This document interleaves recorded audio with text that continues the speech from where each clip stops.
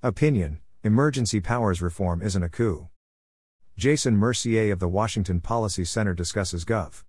Jay Inslee's comment that the third year of his emergency orders is unlikely to end any time soon.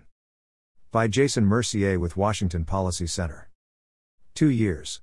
We have been living under 2 straight years of governance via emergency orders while bypassing the normal public legislative process. The governor indicated yesterday the third straight year of his emergency orders is unlikely to end any time soon. This despite the fact other Democratic governors across the country are ending their emergency orders. When asked about ongoing requests from lawmakers to relinquish these emergency powers and support the same type of legislative oversight that exists across the country, the governor equated these pleas to supporting a coup. This is not rational governance.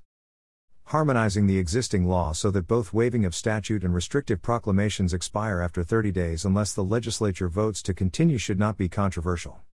There is no logical reason to treat those emergency actions by the governor differently. Requiring affirmative legislative approval after a set point in time removes not a single tool from the governor's toolbox. All existing authority remains, the only change is that the closed-door policy making is required to be justified to the people's legislative branch of government to continue a policy, i.e., the separations of power and checks and balances envisioned and promised under our Republican form of government.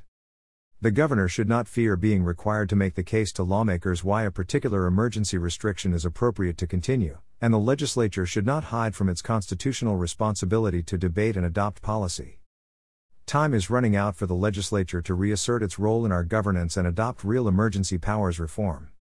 Notwithstanding the belief from the governor that he alone is capable of making decisions for nearly 8 million Washingtonians, I still believe in the separations of power and checks and balances and hold out hope our lawmakers do too.